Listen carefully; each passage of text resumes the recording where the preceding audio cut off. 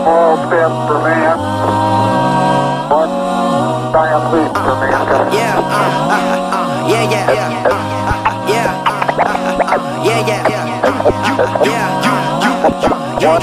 One small step for man, one giant leap for mankind.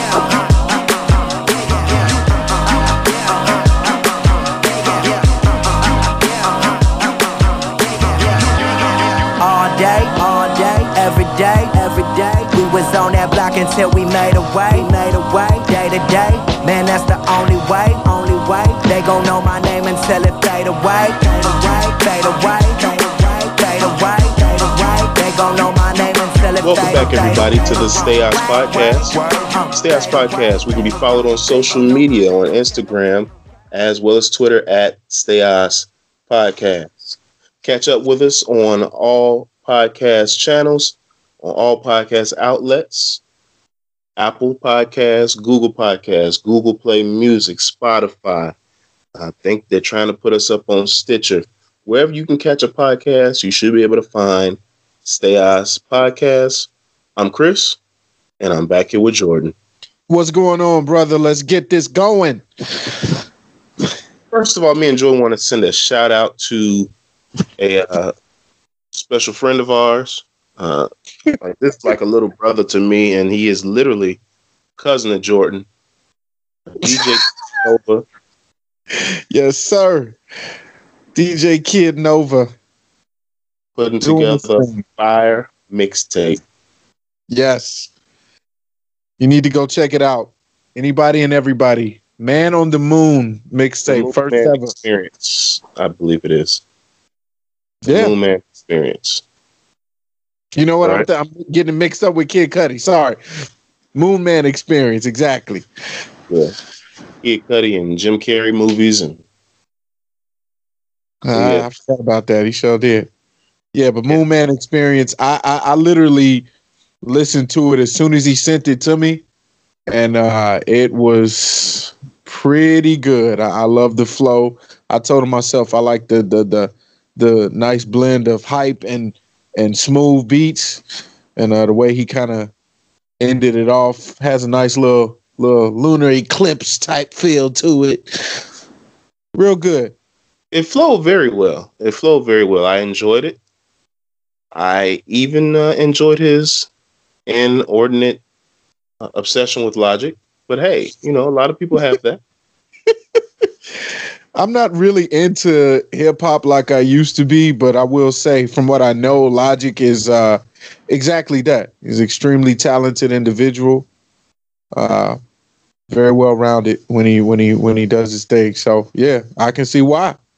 Yeah, Logic has some, especially of late, some really nice beats. His latest album, from what I've heard of, I haven't completed the entire album, but his latest album sounds pretty good. Okay. And getting good critical response. So yeah, shout out to DJ Kid Nova. Yes, we sir. go back ways, man. He's literally like a little brother to me. He used to hang out with my little brother. So shout out to him. Yes, sir. I'm sure he will definitely love the love, man. Yeah, we touched base a little bit earlier today via social media. Gave him props for the mixtape, and he felt the love and responded. So we'll have him on one day. I know you were talking about it a couple episodes ago, but we'll definitely get him on and talk about the mixtape. And I know he has a strong interest in sports in general, and especially Chicago area sports. Yeah. That's the plan. That's the plan. Get him on. Speaking of which, you wanted to wish a very special farewell to a Chicago athlete. Yes, well, yes. I use the word athlete very loosely. He's an associate of a certain basketball team, but now he has been waived. I just want to say, man, I got to give a shout out to Chicago's very own Cameron Payne, baby. Cameron Payne. I mean, thank you so much for everything that you have done for the city of Chicago, that you have done for basketball. And, It's amazing when a person can just do so many things. They're so talented that they can just juggle so many different things in their life. So now that he's done with the Bulls, now he can focus on his true passion, which is going into the medical field and dealing with pain relief. Or maybe he wants to be a baker and he works at Allbond Pain. Or maybe he decides to be an artist and opens up his own business and it's called Paintings by Pain. I don't care what he does from this point on. As long as he doesn't pick up another basketball, he can do whatever he wants. I may see him at the local McDonald's, but Cameron Payne better not enter United Center, the whatever center, any arena with a floor or a court or a field. Do not come close. You should be banned. Thank you, Chicago Bulls. Garpax, you finally got something right. Goodbye, good riddance, sayonara, and all that good stuff. Very strong feelings, Jordan. I know, it was from the heart. Got a lot of love for him. A lot of love. I will admit that of all the basketball players I've seen in maybe the last 10 years, that Cam Payne ranks near the bottom. Very creative handshaker.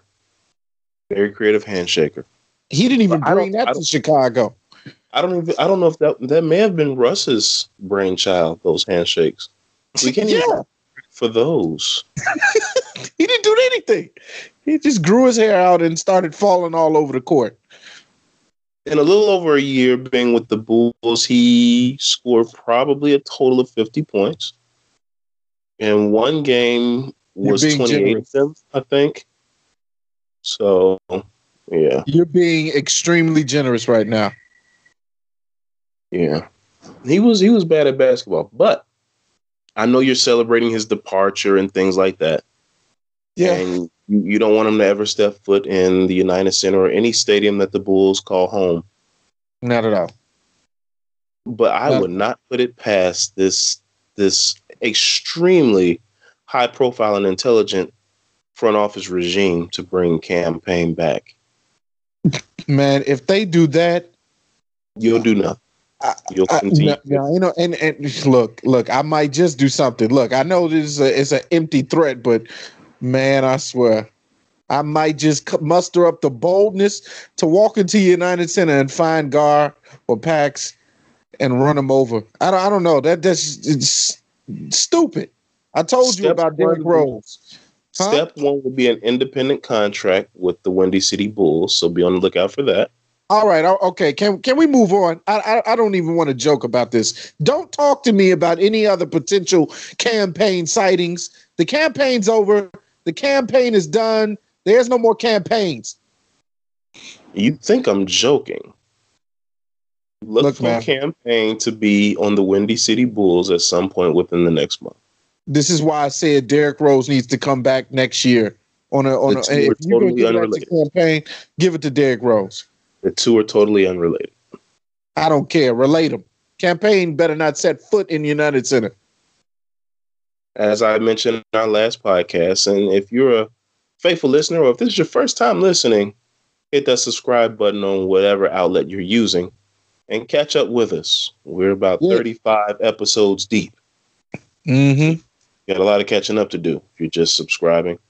But in our last podcast, I talked about why it might not be a good idea for Derrick to come back here to the Windy City to play for the Bulls. Amen. While we're on the NBA, though, I'm not going to dive into the whole LeBron GOAT conversation because we've had this conversation before and it's been less than a year, so nothing's really changed. Not at all. Never will be. LeBron's hubris, was outspoken, but here's my thing. We, the fan, and maybe it's because we live in a more instant society to where things aren't watched over a period of time and considered and warmed over, and we have hot takes and quick takes. And needless to say, we too also are participants in that through our own personal views and with our friends and even through the podcast, hot takes, quick takes.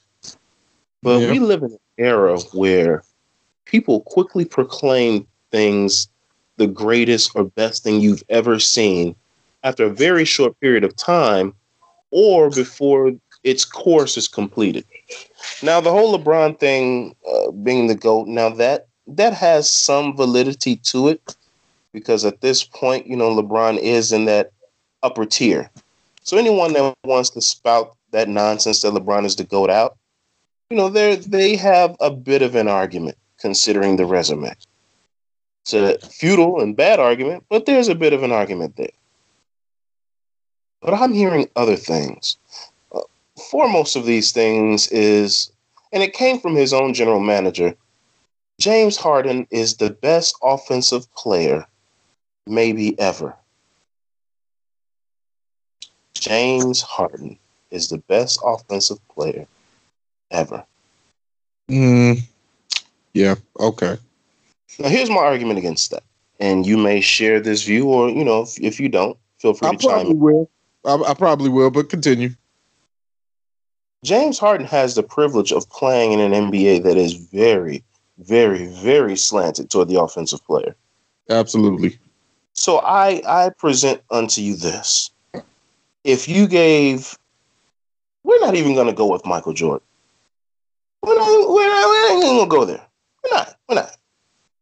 If you gave Dominique Wilkins the ability to play in this era where he wouldn't be hand-checked or bodied up or have to deal with the physicality, or every time he was bumped, he could just throw his head back with the S-curl fade and get a foul call, do you really think Dominique Wilkins couldn't put up the numbers that James Harden put up? Really think that? Absolutely. Or take someone like maybe a Clyde Drexler. Oh yeah. You had a lot of guys back then who were scorers. They were scorers, but they also had to deal with the bit more physical play and less lenient rules. The footwork that's allowed today. So where even in the rule book, certain things have been allowed as far as footwork that were not allowed then. The gather step, the extra step, things like that are given to players now were not given to players other than Georgetown alums in the previous era. So you take a Grant Hill who would have benefited from an extra step, or an early D Wade who would have benefited from an extra step, and you allowed them to play with the rules and the freedom that players play today. I think it's very premature to say that James Harden is the greatest offensive player maybe ever. And we haven't even talked about the fact that this is after really only 2, maybe 3 strong offensive seasons. So you want to take 2 or 3 strong offensive seasons and hold them up against the body of work of the all-time greats. The Wilt Chamberlains, who averaged, 50 points a game and 25 rebounds? The Pistol Pete Maraviches, who averaged in the 30s. The Michael Jordans, who over the course of a season averaged 38 points and still won Defensive Player of the Year. 37, 8, and 8. And still led the league in steals. Still over 100 blocks from the guard position. Still Defensive Player of the Year. Still all defense first team. And for you to tell me that James Harden is the greatest offensive player maybe ever. Give Michael Jordan an extra step. And then come and talk to me. Yep. All I can say is I agree with you. I mean, there's not really a whole lot to discuss about this. I don't know who would even think that James Harden is the best offensive scorer ever. In my opinion, Kevin Durant is a better offensive scorer.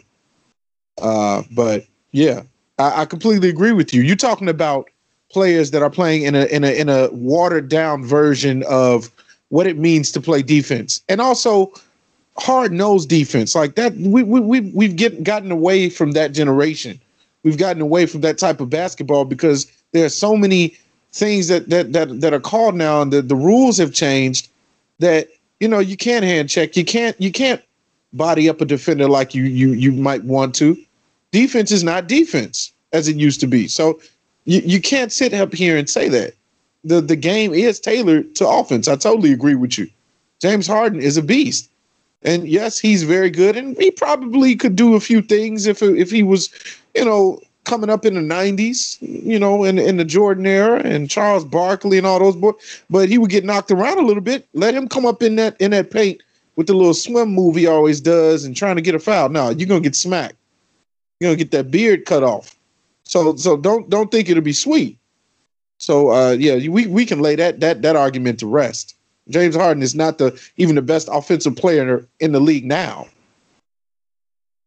And I agree. I'm not going to be old man basketball and say that the players today couldn't succeed in the previous era. They could. Many of them could.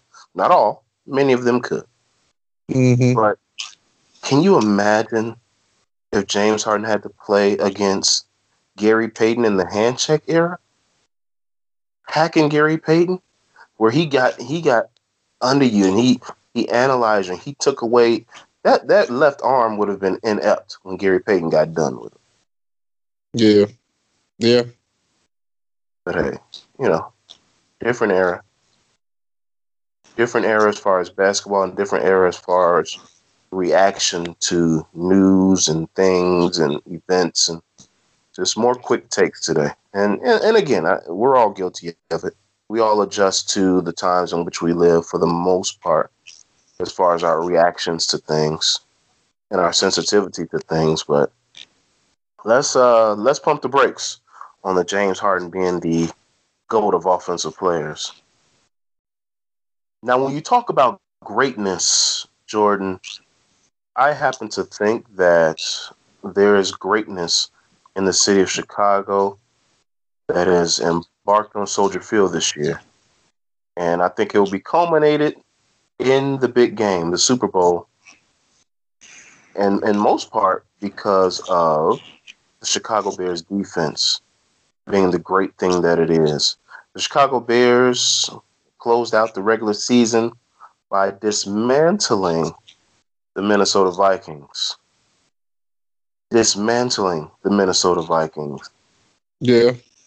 Any thoughts on that, Jordan?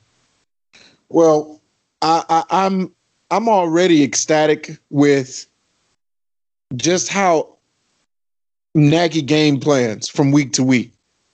Here you have a rookie coach who, honestly, he could have thought about it, many different ways. Do I rest my starters? Do I just let this game kind of go by? Seeing as we already kind of got the leg up on how to play against Minnesota. And if we let them into the playoffs, they're going to come back to Soldier Field, harsh environment, harsh crowd, number one defense. I could wrap this up next week. No, he didn't do that. Nagy plays to win the game. And you hear that a lot in sports, but there are times where you do have teams that are great teams that, if they need to, okay, let's just rest. Let's just wait until we actually need to turn it up a notch. No, Nagy put his foot on the gas. And I applaud him for that. I'm all for that. All day, every day. You play in the moment, you win the game now. Get rid of them.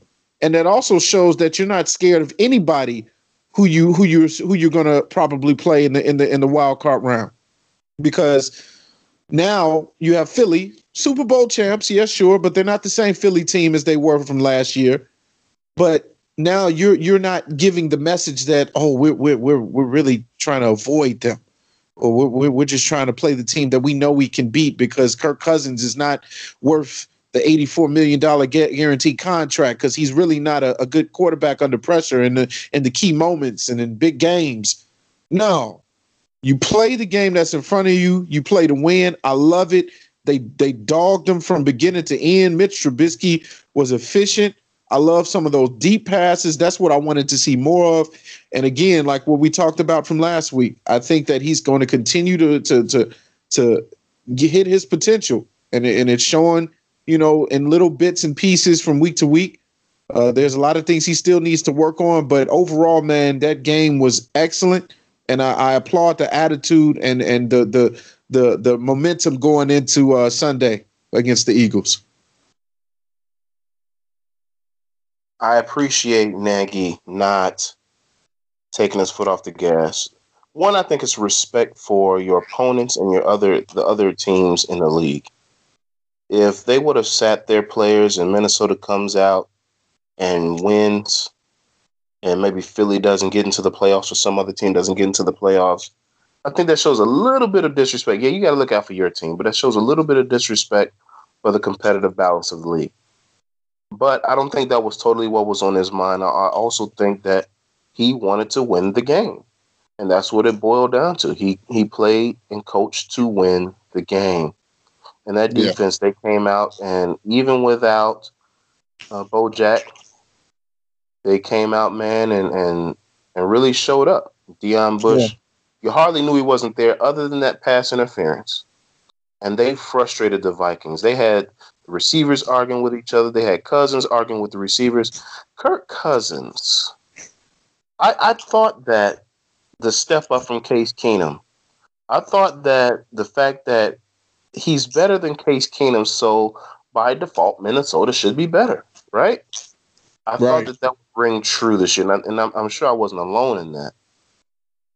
But Kirk Cousins, it's uncanny how in the big games he can't seem to deliver, and I think the pressure's getting to him. We saw that on the sidelines when he was talking to Thielen, who Kirk was so adamant about that route that Thielen just kind of just was like, dude, just go ahead and say what you're going to say because you're wrong, but I'm going to let you just talk because you're so adamant about it.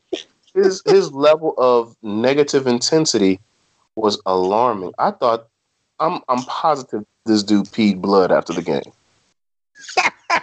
Peed blood. Yeah, he was pretty adamant. Up and left, up and to the left, up and to the left. He was fired up. When he was throwing in completions, he almost exploded. It was whew. Yeah. Unnecessary. That was some frat boy intensity right there. Yeah. You weren't yelling at Laquan Treadwell. You were yelling at Adam Thielen. God. No, he knew who he was yelling at. Well, I get. Never mind. Yeah, I guess that wouldn't fly. Maybe I don't know. If that was Laquan Treadwell, trust me, that conversation wouldn't have gone that far.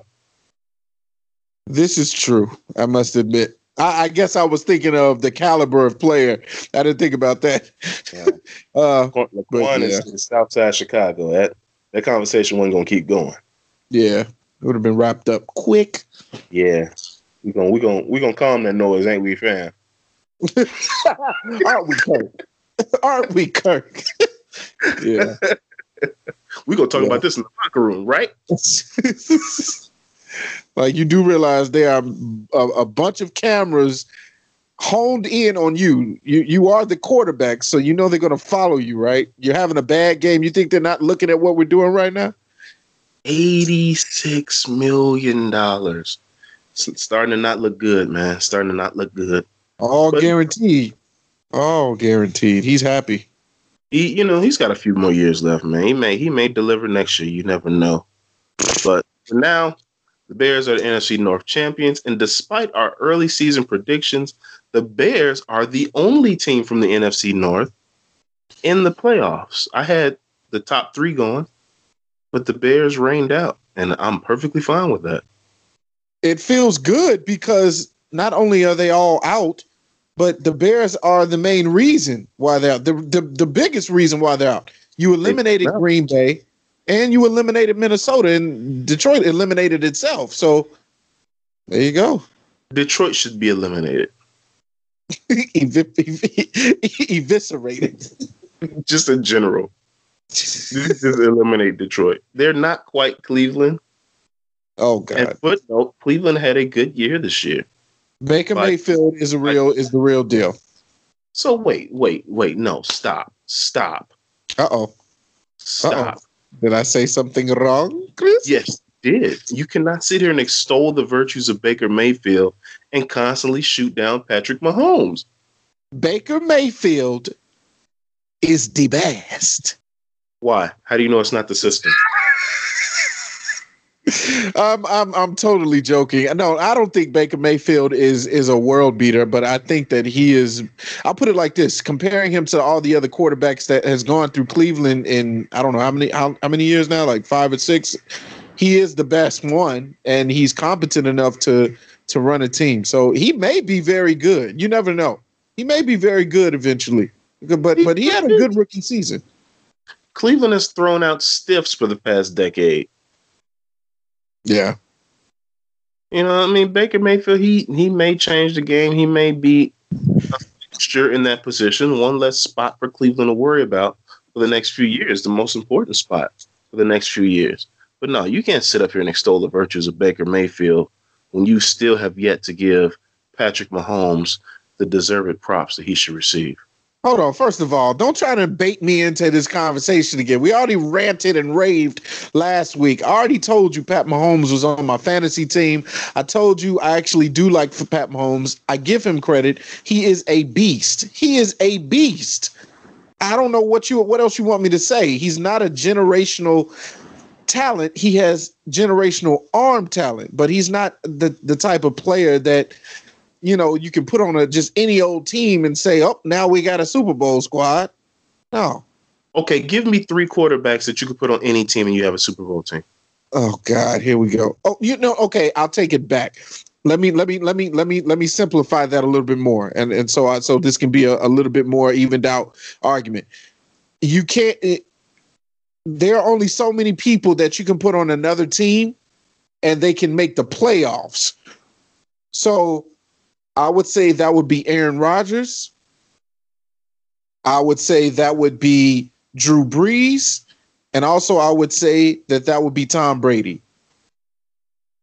Each one of those quarterbacks have had systems designed around their talent. Absolutely. I agree. But even on other teams, they would thrive. Like, even if you want to dwindle it down to just Aaron Rodgers to me is somebody that will improve your team immensely. Because when Aaron Rodgers comes to your team, you ask Aaron Rodgers, what did you run in Green Bay? And you run it.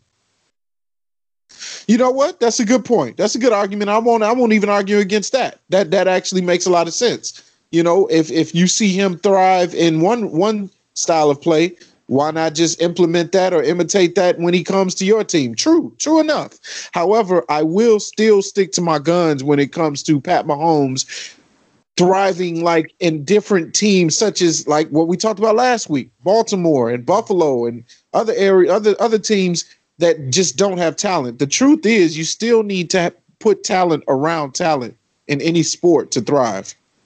That's anybody, dude. So the thing is, when you say he's a generational arm talent, I get that. But when you say generational arm talent, that implies that he's inaccurate, which he's not. No, that doesn't imply he's inaccurate. Arm talent, and he's accurate. Generational arm talent, like, say, Jay Cutler, has had spells of inaccuracy, spells of sporadic activity. Pat Mahomes hasn't really shown you that he's sporadic. Not only does he have the arm, he's throwing beads. But you put words in my mouth. I never said that he's inaccurate. I never said that that's what I'm implying. I'm just saying that when I compared him to Jay Cutler last week, I said that Jay Cutler has had arm talent that was probably better than most quarterbacks, including Aaron Rodgers, because Jay Cutler had a cannon and he could try to throw that boy into tight windows. It was just his decision making, his IQ was poor, very poor. And his leadership skills just was completely off the charts and going the other direction. Not off the charts in a good way. But it I don't know. It's just Pat Mahomes just doesn't scream to me that, hey, I can put him on another team and he will just continue to do what he did this year. You got to give props to the Kansas City Chiefs organization. You got to give props to mainly Andy Reid. Andy Reid made Alex Smith look very good. And then when Alex Smith left and went to a Washington Redskins team, he was mediocre. He was okay. But when he was with Kansas City, he did his thing. He was efficient. But last year before he left, he was throwing it down the field. Matter of fact, I think they had a stat I just heard on the show that he was very, very good at throwing it down the field. And everybody knows Alex Smith is one of those nickel and dime type quarterbacks where he was going under routes.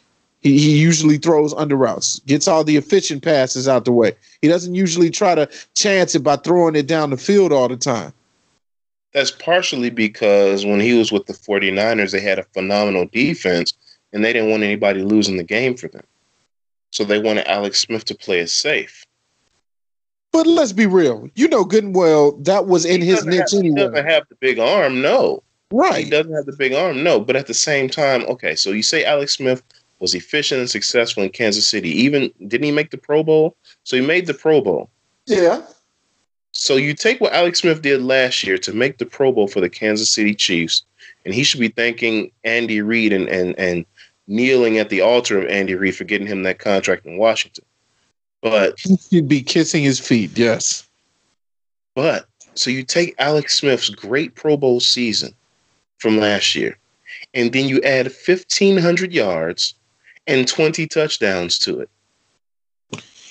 Right. That's because Pat Mahomes is naturally more gifted than Alex Smith. They're not the same. So if Jay Cutler plays for Andy Reid, does he do the same thing? I actually would think he probably would. Jay Cutler would probably be way better than any of the other times in his career, including when he was a Pro Bowler on Denver and he had Brandon Marshall when he was younger. I think that if he had Tyreek Hill and Travis Kelce at his disposal and that offensive line to the other team once a week. But he would throw about 5 touchdowns because he would bomb that boy down the field to Tyreek. Like I just think that Jay Cutler went. When you get the chance, the playoffs are coming. It's isolated football. Yeah. After this week, you get the chance to look at Kansas City. Just watch a Kansas City game. Watch how Pat Mahomes, yes, he does things on first read, but he also is very good at reading the field and taking what's there. Okay, yeah, I've seen games. I've watched Pat Mahomes in action. I've watched him a lot actually because he, like I told you, he was on my fantasy team for this year. So I definitely watched him closely. I didn't see every game, obviously, but yeah, I agree with you on that. And I didn't think he would be this good. I mean, who did? But he's a very good quarterback, and he might be, in my opinion, the next one. It's just he's good, man. He's good. We're not gonna stop on that one. Yeah. Let's continue to look at Wild Card Weekend, and you know what? Let's make some picks. Let's see where we're going with this. Prediction. Right? So we'll leave the Bears for last. Okay. And let's go with Ravens Chargers first. Who do you have with that one? Maybe some analysis. You know what? I am, and I might be the only one in the world that is going to pick this. So you already know where I'm going with this. Then obviously is I'm going to say I feel that the Chargers are going to win, but I wouldn't be surprised if Baltimore ekes out a win. Their defense is tenacious. Lamar Jackson is the truth. You can't contain him in the pocket because he's very good at rushing and getting away from pressure. Then they have Gus Edwards, who's a very good power back. Picked him up late in the season, and he did me good for a few weeks. They got a decent team. John Brown, they got a decent team. The experience, I think, is what will probably kill them and eventually lead to the Chargers end up winning out. But I wouldn't be surprised if this was a close game. So I'm kind of swaying my decision. I'm going to say Chargers. At first, I was going to say Baltimore, but I just wouldn't be surprised if Baltimore wins. Since this game has come up, I want to make a retraction. The last couple weeks, I know especially last week, but the last couple weeks, we've been saying San Diego Chargers, San Diego Chargers, San Diego Chargers. It's a force of habit. They are now the Los Angeles Chargers. They are the other LAC in town. Not the Clippers, but the Chargers. Right. So we're sorry, Chargers. We're calling you the San Diego Chargers. We know the players still want to be there, but Dean Spanos doesn't want you there. He wanted to be in LA so that no one could come to the games. We're sorry. My apologies. Los Angeles. The Stay House podcast apologizes to the city of Los Angeles and to the Chargers. Okay, now that that's out of the way, can't imagine I'd ever have to apologize to Los Angeles. So, I'm going to go with the Ravens. And I agree with you. I think that this is going to be a back and forth affair. But you know how I feel about the Chargers. I think the Chargers are going to go all Chargers, and something's going to happen. Phillip Rivers is a great regular season quarterback, and he is the Kirk Cousins of playoff football. He's going to get into the playoffs. That Ravens defense, as tenacious as it is, I believe is by a small margin the second best defense in football. And we'll get to the best defense later. Yes. But they are tenacious, as you pointed out. They do get after the ball. They rush to the ball carrier. Their only weakness is in the secondary, I think, and that's where the Chargers can exploit them. But I think the style of play right now that they're using with Lamar Jackson and Gus Edwards powering the football, playing a little old school football, power running, utilizing the feet of Lamar Jackson, timely passes, and strong defense is going to get them out, at least of the wild card round. I'm going to go with Baltimore on this one. So, our second game that we're going to go into is the Dallas Cowboys against the Seattle Seahawks. The Seattle Seahawks got hot toward the end of the year.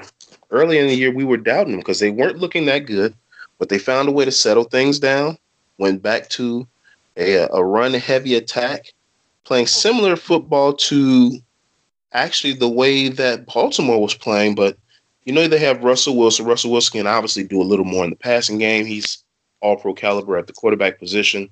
Defense not as strong, but it is a solid defense that can make plays. And going up against the Dallas Cowboys team, where you've seen a little bit of growth this year from Dak Prescott, he's going out and winning some games on his own. And they're not as heavily reliant on Ezekiel Elliott and that offensive line to win games. But their defense, not a great defense, but they do get after the quarterback. And it makes Byron Jones look good in the secondary. He's a solid corner, but I think that pass rush makes him look a little better. He doesn't have to cover as long. It's a tough call on this one, but I'm actually going to go with the Seahawks to win this game. What say you, Jordan? Wow,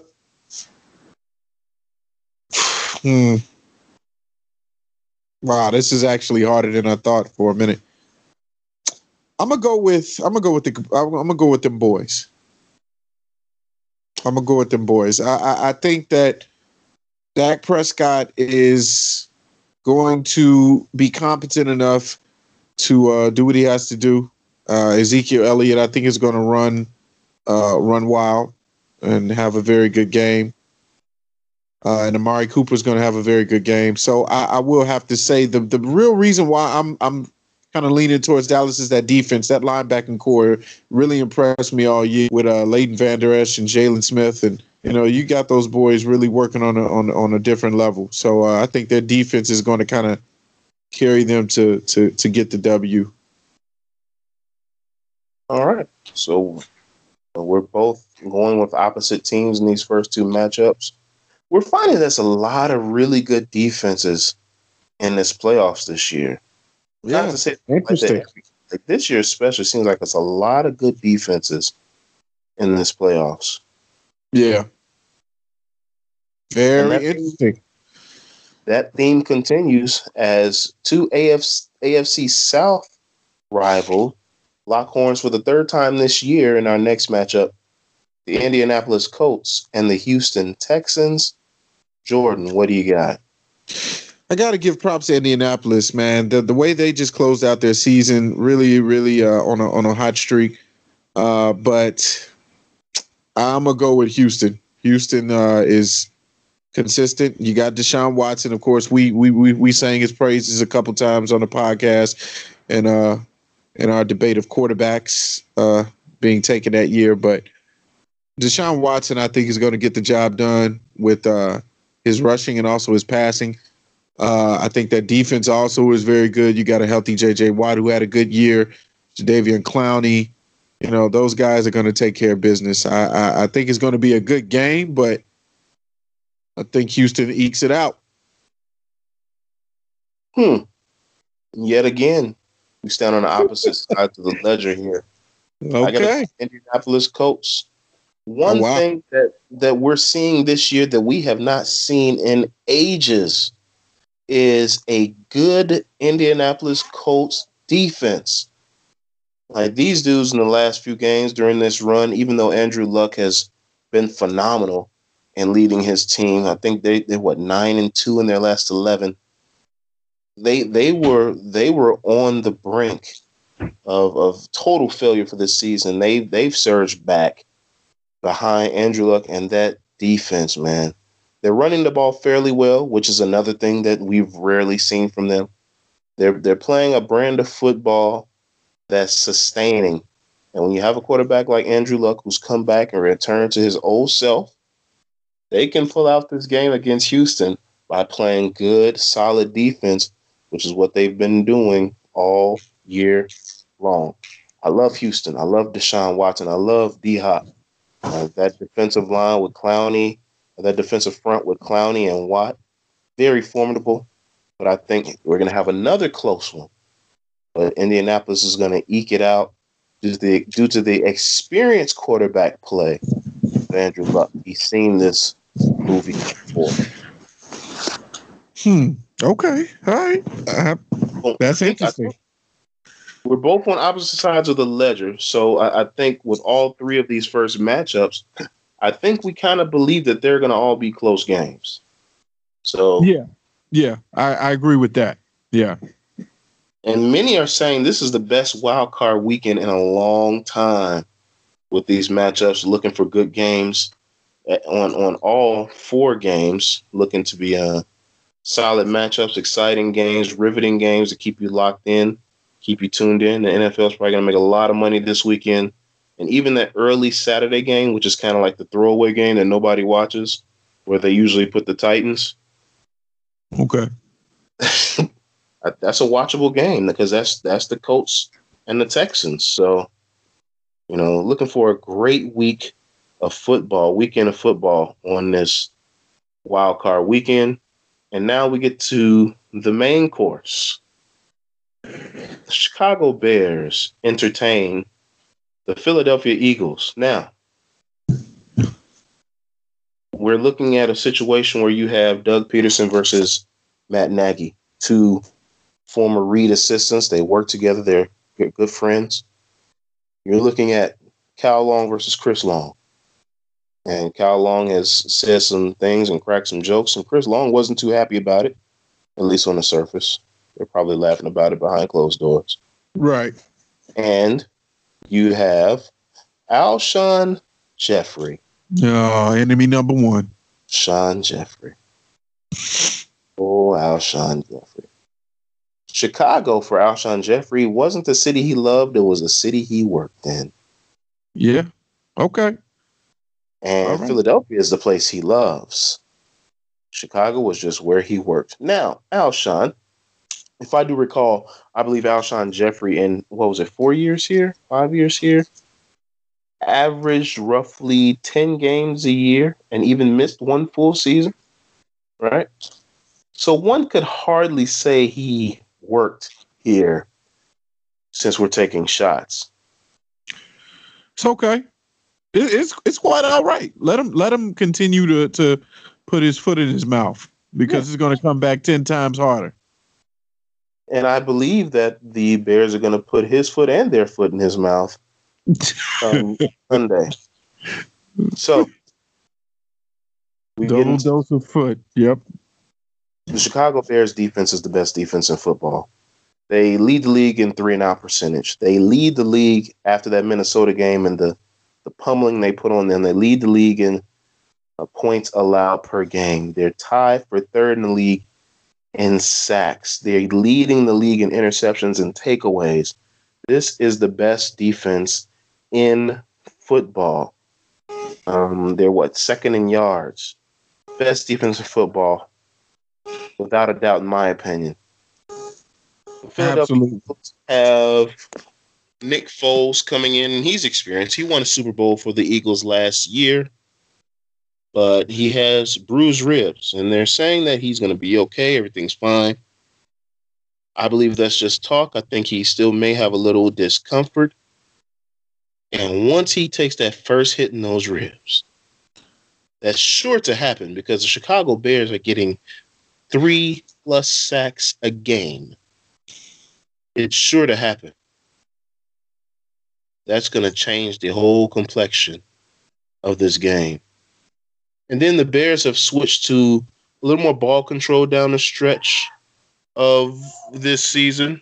The last few weeks, they've gone into more ball control, featuring Jordan Howard and Tariq Cohen. Jordan starting to get his carries and find the holes, and Kyle Long is back. And I think that's going to play a factor, too. When you make Nick Foles sit over on that sideline and he's sitting there and getting stiff with those bruised ribs, he has to jump back up and get in the game after a nice long drive where you got a touchdown. I think that's going to make a difference, too. I'm going to go as far as we're going to pick a score for this game. I have the Bears winning, and I have the Bears winning by a score of 25-13. Okay. I'm with you on that. Not the score, but I'm with you on the analysis of just how everything's going to go down. I think the Bears defense is going to be prepared. They're going to be ready. They're going to be hungry as they always are. Like I told you earlier with Nagy, Nagy has implemented that culture, that attitude of never, ever taking your foot off the gas, winning every moment, every game, every week, and just being you. And this whole team, especially the defense, has taken on their identity. So Alshon Jeffrey runs his mouth and just continues to give more ammo for whatever reason. I think he thinks it's funny. We'll see who's laughing on Sunday. And then, the offense, I think, is going to be very good. I think that run game is kind of amping up a little bit. There are people getting healthy. Kyle Long coming back is an extremely under the radar move for Jordan Howard and his ability to run the football. And it seems like he's getting his feet under him just a little bit more than he was in the beginning of the season. So all things considered, I'm going to say Bears are going to score in the 20s. I'm gonna say 24. Hey, I'm gonna say 24-10. Same score as last week. Okay. Also, look for one big pass play from Mitch. I don't think he's gonna light the Eagles up, but I look for one big pass play from him because that if you block that front line for the Eagles, that secondary can be had. So look for one big play from him. They're gonna have to play a lot of zone because they're not great in man coverage. I'm looking for that. So your Taylor Gabriel, your Allen Robinson, something like that, or Tariq Cohen busting a wheel route on a linebacker. I'm looking for that to be the big play for the Bears. Yeah, I'm with you. I'm with you on that. So we're together, obviously, on the pick for the Bears. Just as a recap, we both got the Bears. Jordan went with the Chargers. I went with the Ravens. Jordan went with the Texans. I went with the Colts. Jordan went with the Cowboys. I went with the Seahawks because I need the Seahawks to go in New Orleans and handle some business. Okay. Not that the Bears can do it, but I'd feel better if Seahawks did it. The Seahawks did it. Okay. Hey, I'm with you. If that happens, I'm all pro Bears. Whatever leads the Bears to the glory is all I really care about. So, hey, just trying to get into the bands, man. Trying to get into the bands. That's right. Now that moves us on to the beloved segment here at the Stay House Podcast. Beloved. Beloved. And I only use beloved because the word's beloved. I only use beloved when I'm talking about the Chicago Bears and the Grub Report. And today's Grub Report, I'm going to throw a little different spin. Not so totally different, but something I haven't done in a while. But I'm going to let Jordan have the floor as usual first on our Grub Report. Jordan, what you got? So, I felt bad about the whole putting Domino's out there as an option and suggestion. Chris tried to get on me. Bad. Huh? Now you felt bad. Well, you you made me feel bad, man. You made it seem like I couldn't suggest it. You could. I just thought you've gone to these sushi places or Japonais, and then you come back one week at Domino's. I mean, you can't do that. That being said, guess where I went yesterday for lunch? Uh-oh. Wait. Domino's? Absolutely. See, when you speak it into existence, now you're thinking about it, and then you went ahead and went and got some pizza. Well, See? I told you right there. It's right there next to me. It's literally 4 blocks away from me. So I was coming home. I've been off for a few days, and I was coming home from making an errand. I was like, you know what? I'm gonna go ahead and grab this this garlic butter coated crust and have it this Domino's medium for $5.99. You know what's funny is I'm actually waiting on a Domino's order I already put through, and I have them delivering the pizza a little bit after we get done. So Wow. yeah, I'm a little insane with the pizza right now. Why did you order for delivery from Domino's? Because I'm in the middle of talking with my stay-ass brother, and I do not want to be interfered with. Okay, so here's the thing, right? You could have ordered this Domino's and said, hey, Chris, what do you think of the Colts versus the Texans? Gone to pick up the Domino's and been back by the time I finished. I don't know if that's a slight again on how fast Domino's makes their pizza, but I'm gonna need you to stop throwing shade at the delivery time and the time it takes to make their pizza. Okay, it's still delicious. By the time you're getting delivery, they're delaying your pizza by up to 40 minutes. When I went to Domino's yesterday, right? So I ordered my pizza, and usually I use the app. And like I said, you use the app, and the pizza will be ready in half the time that they tell you. So I used the app. I didn't use the app this time, rather. And I went there yesterday. So I went in the store and said, I'm going to order it, maybe go sit in the car, listen to some tunes. But no, the lady is like, oh, yeah, it'll be done in less than 15 minutes. So I'm like, oh, bet. I'll just sit here and wait for it. 10 minutes.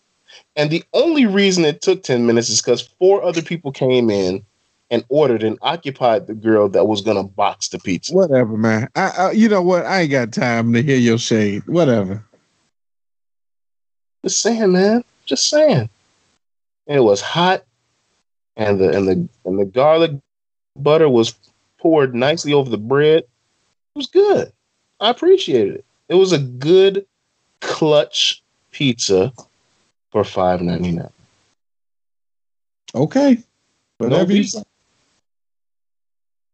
They just make it really fast. So, who do you got this week?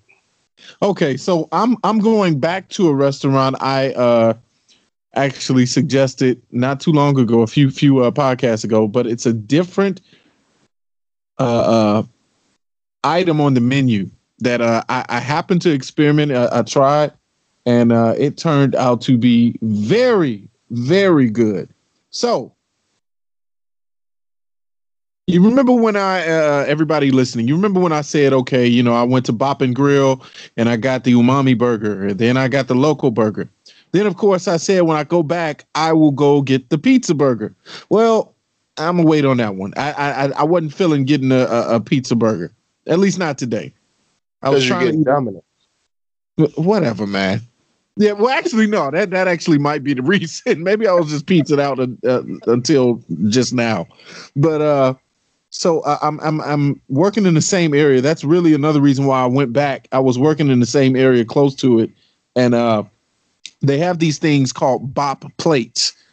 So they're not burgers; they're just plates. So sometimes the burgers are turned into like meals where it's everything except the bun, and then they may add a side to it. But this one bop plate, man, it has everything. It's called Bim Bop. It's a crazy name. Don't ask me because I don't know where he got it from, but that's just the name of the meal. Bim Bop. And here's what's inside of that meal. You got 2 scoops of rice. You got assorted vegetables. You got this sweet and spicy Korean chili sauce. Very, very good to top over everything. You got another fried egg that he puts, just splats it down in the middle. Nori silvers, scallions, and sesame seeds. Today, they actually told me, because I called them early. I was in the middle of a job, and they opened at 11. So it was like maybe 10:55 a.m. And I'm like, all right, I'm already preparing. Let me call them at like 11:05. So I'm sitting in my truck. And I call him up, and he's like, "Oh yeah, we'll get that bibimbap to you fresh, you know." So I'm thinking I'm like probably one of the first guys that called the first order, so you know the food is fresh. Oh, and then he blesses me. He says, "Well, usually this doesn't come with meat, but for right now, you can add any meat that you want to this order for free. For free, Chris." For the free. I said, no. This is the best. So he went down the list of chicken and beef, and he said, okay, well, you have the choice of okogi beef. That's this Korean style type beef with sesame seed and some sweet sauce on it. Oh, that's what I eventually got. It was good. They had also an option of spicy chicken, some spicy Korean type chicken, smoked chicken, and I forgot the other meat. But I end up choosing the okogi beef. That beef, it's like short. It's a thin cut Korean beef ribeye, and when you mix that in with everything I just mentioned, oh my God, it is extremely good. Now, I will say there is one item in the plate that maybe a lot of people may not be cool with eating. So I don't know if you want to just choose to take it out if that's an option. Usually it is. You know, you just tell them, hey, I don't want this. So there's something in it called kimchi, which is not kimchi, but it's pretty much like spoiled cabbage. So they make this, and it's done on purpose. They leave the cabbage and it's spoiled, and it's mixed in with different Korean spices, and it tastes a little tangy. It tastes bitter, but honestly, it goes well with everything that's in that plate. But of course, it was kimchi. You know what? It might be. I might be just overthinking it. It probably is what kimchi is. That probably is what the meaning of it is. So yeah, you got the spoiled cabbage, and that really is what kind of throws people off. You know when you hear something that just doesn't sound right, you're like, nah, I ain't trying that. But when you actually try it, if you try it, fellow podcast listeners, I think you will like it. It's not some crazy gamey type taste. It's like biting down into a pickle. That's the closest comparison I can make. Is it's like biting into a pickle with a few extra spices on it, and that's pretty much it. It's very good. And then of course when you mix it in with all the other things that I mentioned, with the rice, the egg, the sesame seeds, the lettuce, the scallions, the vegetables, all that together is a very, very good. It's fairly healthy, obviously, but it's a very good flavor in your mouth. So try that out if you dare. Bibimbap. In case you want that Japanese flavor in your mouth, bibimbap. Here comes the brand new flavor in your mouth. Wow. Good selection, Jordan. I hope that the listeners enjoy that. We'll see. So this is what I'm going to do. I don't have beef with the restaurant. I have beef with a restaurant. Is this actual beef or is this actual hatred? Not even hatred. It's a little shade that has to be thrown that they've brought up on themselves. Uh-oh. This place is White Castle. Oh no! What you got against the castle, man? I have nothing against White Castle.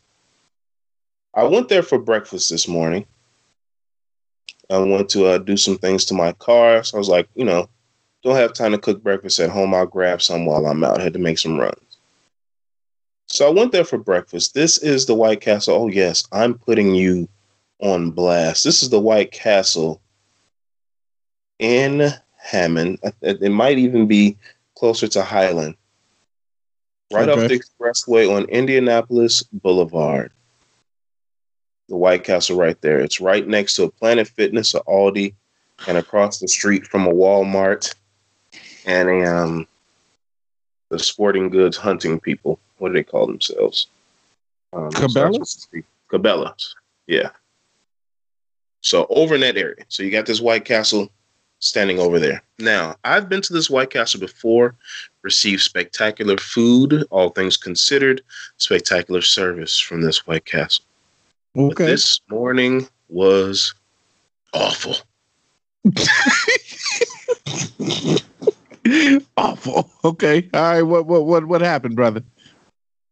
So when I eat breakfast at White Castle, I tend to lean toward the chicken and waffle sandwich.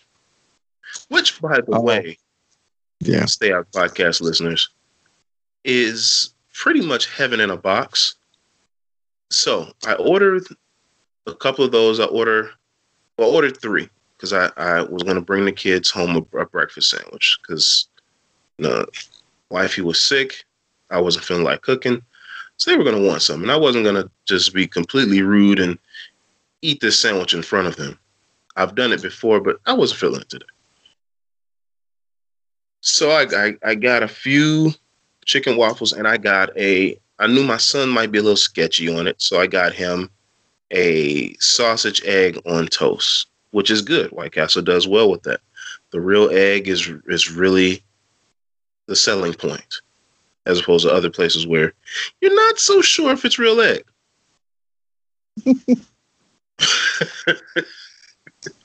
So I come in there and I'm in line behind a guy. And they take forever to get to this guy. There's only 3 people there for breakfast. And they take forever to get to this guy. So the guy ends up seeing an individual. You know how older guys tend to sit in restaurants and just read the paper and yell at the window about things that aren't going right in politics and sports. So that's what was happening. So this guy walks in, he runs into another guy that likes to yell at the window and things of that nature. So they started to talk, and this guy was in front of me, and it was taking so long that he was like, I'm just going to go over here and talk with my buddy. So the guy gives him a coupon, and he comes to get back in line. Now, they've told me we'll be with you in a moment. And this was like, after that, it was like another 4 or 5 minutes that went by. So between them saying, we'll be with you in a moment, and actually coming to me or coming to the counter, the guy comes back. So I told him, I said, go ahead, get back in front. You were in front of me anyway. Ain't nothing shook, nothing shaking. So you might as well just get your spot back and act like nothing happened. So it takes another few more minutes for them to come and offer service to him. So he orders while he's there. And the guy takes the order, and just something didn't seem right about this guy. Like right. If there was a 6-pack, he had 5 of the cans. Okay. So, the guy takes the order and fine. So they start to make the order, and then it's like 2-3 more minutes before they come to me. Then the manager comes in, and she seems all flustered and frustrated and angry. I guess she was outside doing something, putting up an advertisement or something. She comes in flustered and angry, and it's like she wants to help the situation, but she's really not helping it. So she comes in, and, the guy eventually comes back to the counter and takes my order. So I had to tell him my order 3 times in order for him to ring it properly. I tend to be a patient guy in the fast food industry because I know, you're here for a reason. You're working just like I do. Mistakes are made. Mistakes are made. I wouldn't want somebody harping over me if I made a simple mistake. But like I'm watching this crew and they are bumbling. It's like the Three Stooges are making breakfast. Right. So this is all going on. It's still taking forever. Then another lady behind me orders. So we all get our order in, and that took about 15 minutes. So while we're waiting for them to cook our food, a guy comes in and starts going off. And he's complaining that the food he ordered, he wants his money back. They did this, and the third to it, and the egg wasn't cooked properly. Now, usually when people come in and complain, I don't care. That's between you and the restaurant. Just make sure they don't mess my food up. Right. So I don't care. Yeah, whatever. Okay, yeah, I don't order that. They're gonna do this. Yeah. As long as they don't do it to my food. But when he said they messing up, and they've been messing up the last few times, especially on their eggs, I'm thinking to myself, I just ordered a sandwich with eggs on it. So now I'm on alert. But I should have stuck with my guns. I should have said, you know what, Chris? Yeah. Nothing. You should have. Just, if it doesn't happen to you, it's no big deal. So the guy comes in and gets his money back. And he's kind of having words back and forth with the manager. And he's got to make his point. The manager's got to make her point. And on and on and on. Okay. Oh, well. Moving on. So I finally get the food. Well, no. While they're cooking the food, I see a guy preparing an order for a family that came in just behind us that made an order. So the guy that took the order, he's taking the orders. He's going back. He's prepping orders. He has to throw some sliders on the griddle here and there. And he's bringing the tray out for the family that ordered. They decided to dine in. So he's bringing the tray out. And he put so much food on the tray. And he proceeds to start dropping some of the food off the tray. So now I'm like, oh, mercy. So now he's doing this. So the fact that he has to now go and prep more food to Oh my God. he dropped is now going to push our food back. Yep. So at this point, I'm starting to get a little flustered. You're encroaching on my fast food patience. Your fast food patience is running out fast. The bar is getting low. Right. So I finally get the food, and needless to say, because the gentleman came in and made the complaint about the egg, I'm now going through my bag before I walk out, checking every sandwich to make sure it was made to specifications. Now, in the end, mad props to the White Castle. The food was made fine. Sandwiches were good. My son didn't complain, and he's a very picky eater, so apparently everything was suspect. But the fact that it took me 30 minutes to get 4 sandwiches was unreal. Are you in a... That sounds insane. You're getting your pizza, aren't you? Actually, I'm waiting on it right now. Yeah, it sounds like you're in a cave. Sounds like I'm in a what? A cave. No, I'm not in a cave. That's better. So it was cool. The food was cool, White Castle, but the service was the pits.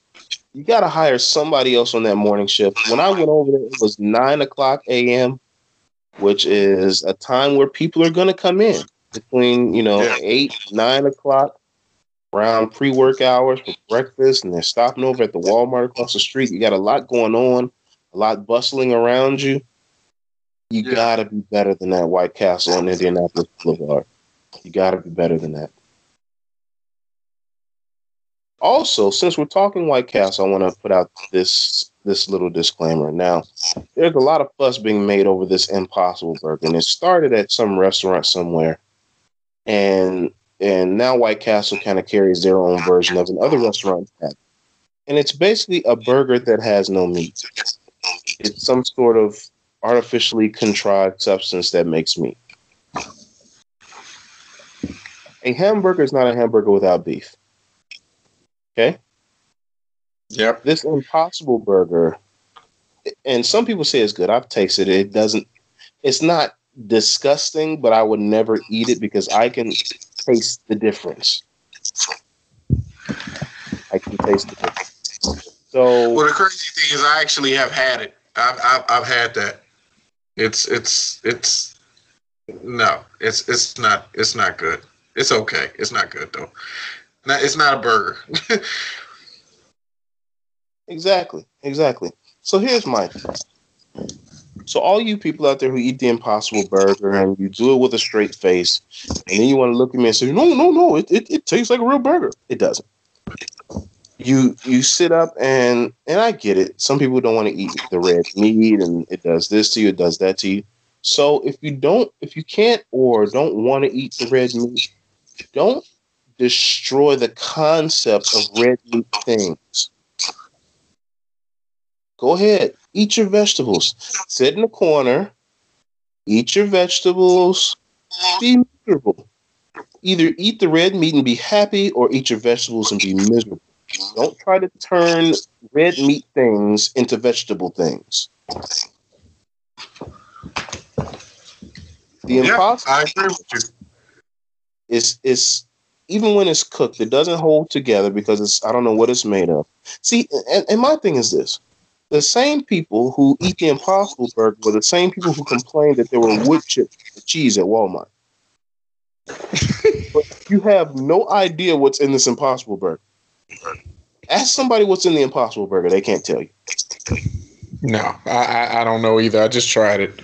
Yeah, it could be the exact same wood chips that are in that used to be in the Walmart cheese. So, like a lot of these vegetarian things, like the veggie burgers, you can open the burger, look, you can see all the veggies and stuff are in it. But with some of these burgers, it's like it looks like meat, and it's supposed to have the texture of meat. It's supposed to taste like meat. So what is it? No one can tell you. No one can tell you. I've even seen some of these burgers, man, and I'm positive they have carbs. So, I mean, if you want to eat the Impossible Burger, go ahead. I'm not going to kill anybody's desire to eat the Impossible Burger, but do me a favor. Don't try to push the Impossible Burger off on me, because that's... Oh, I tried it once, and I won't recommend it at all. That's not happening. Yeah, it's not a burger. So there's my White Castle story for the Grub Report. I don't have a great new restaurant to give you. I went to White Castle today, so you're going to get that experience. And that experience was not good. Do better at White Castle on Indianapolis Boulevard. You can't win them all. And my streak of not going to White Castle, not White Castle, my streak of not going to Dunkin' Donuts continues. I will not patronize that place until they bring about a reasonable menu once again. Chris has spoken. Chris has spoken.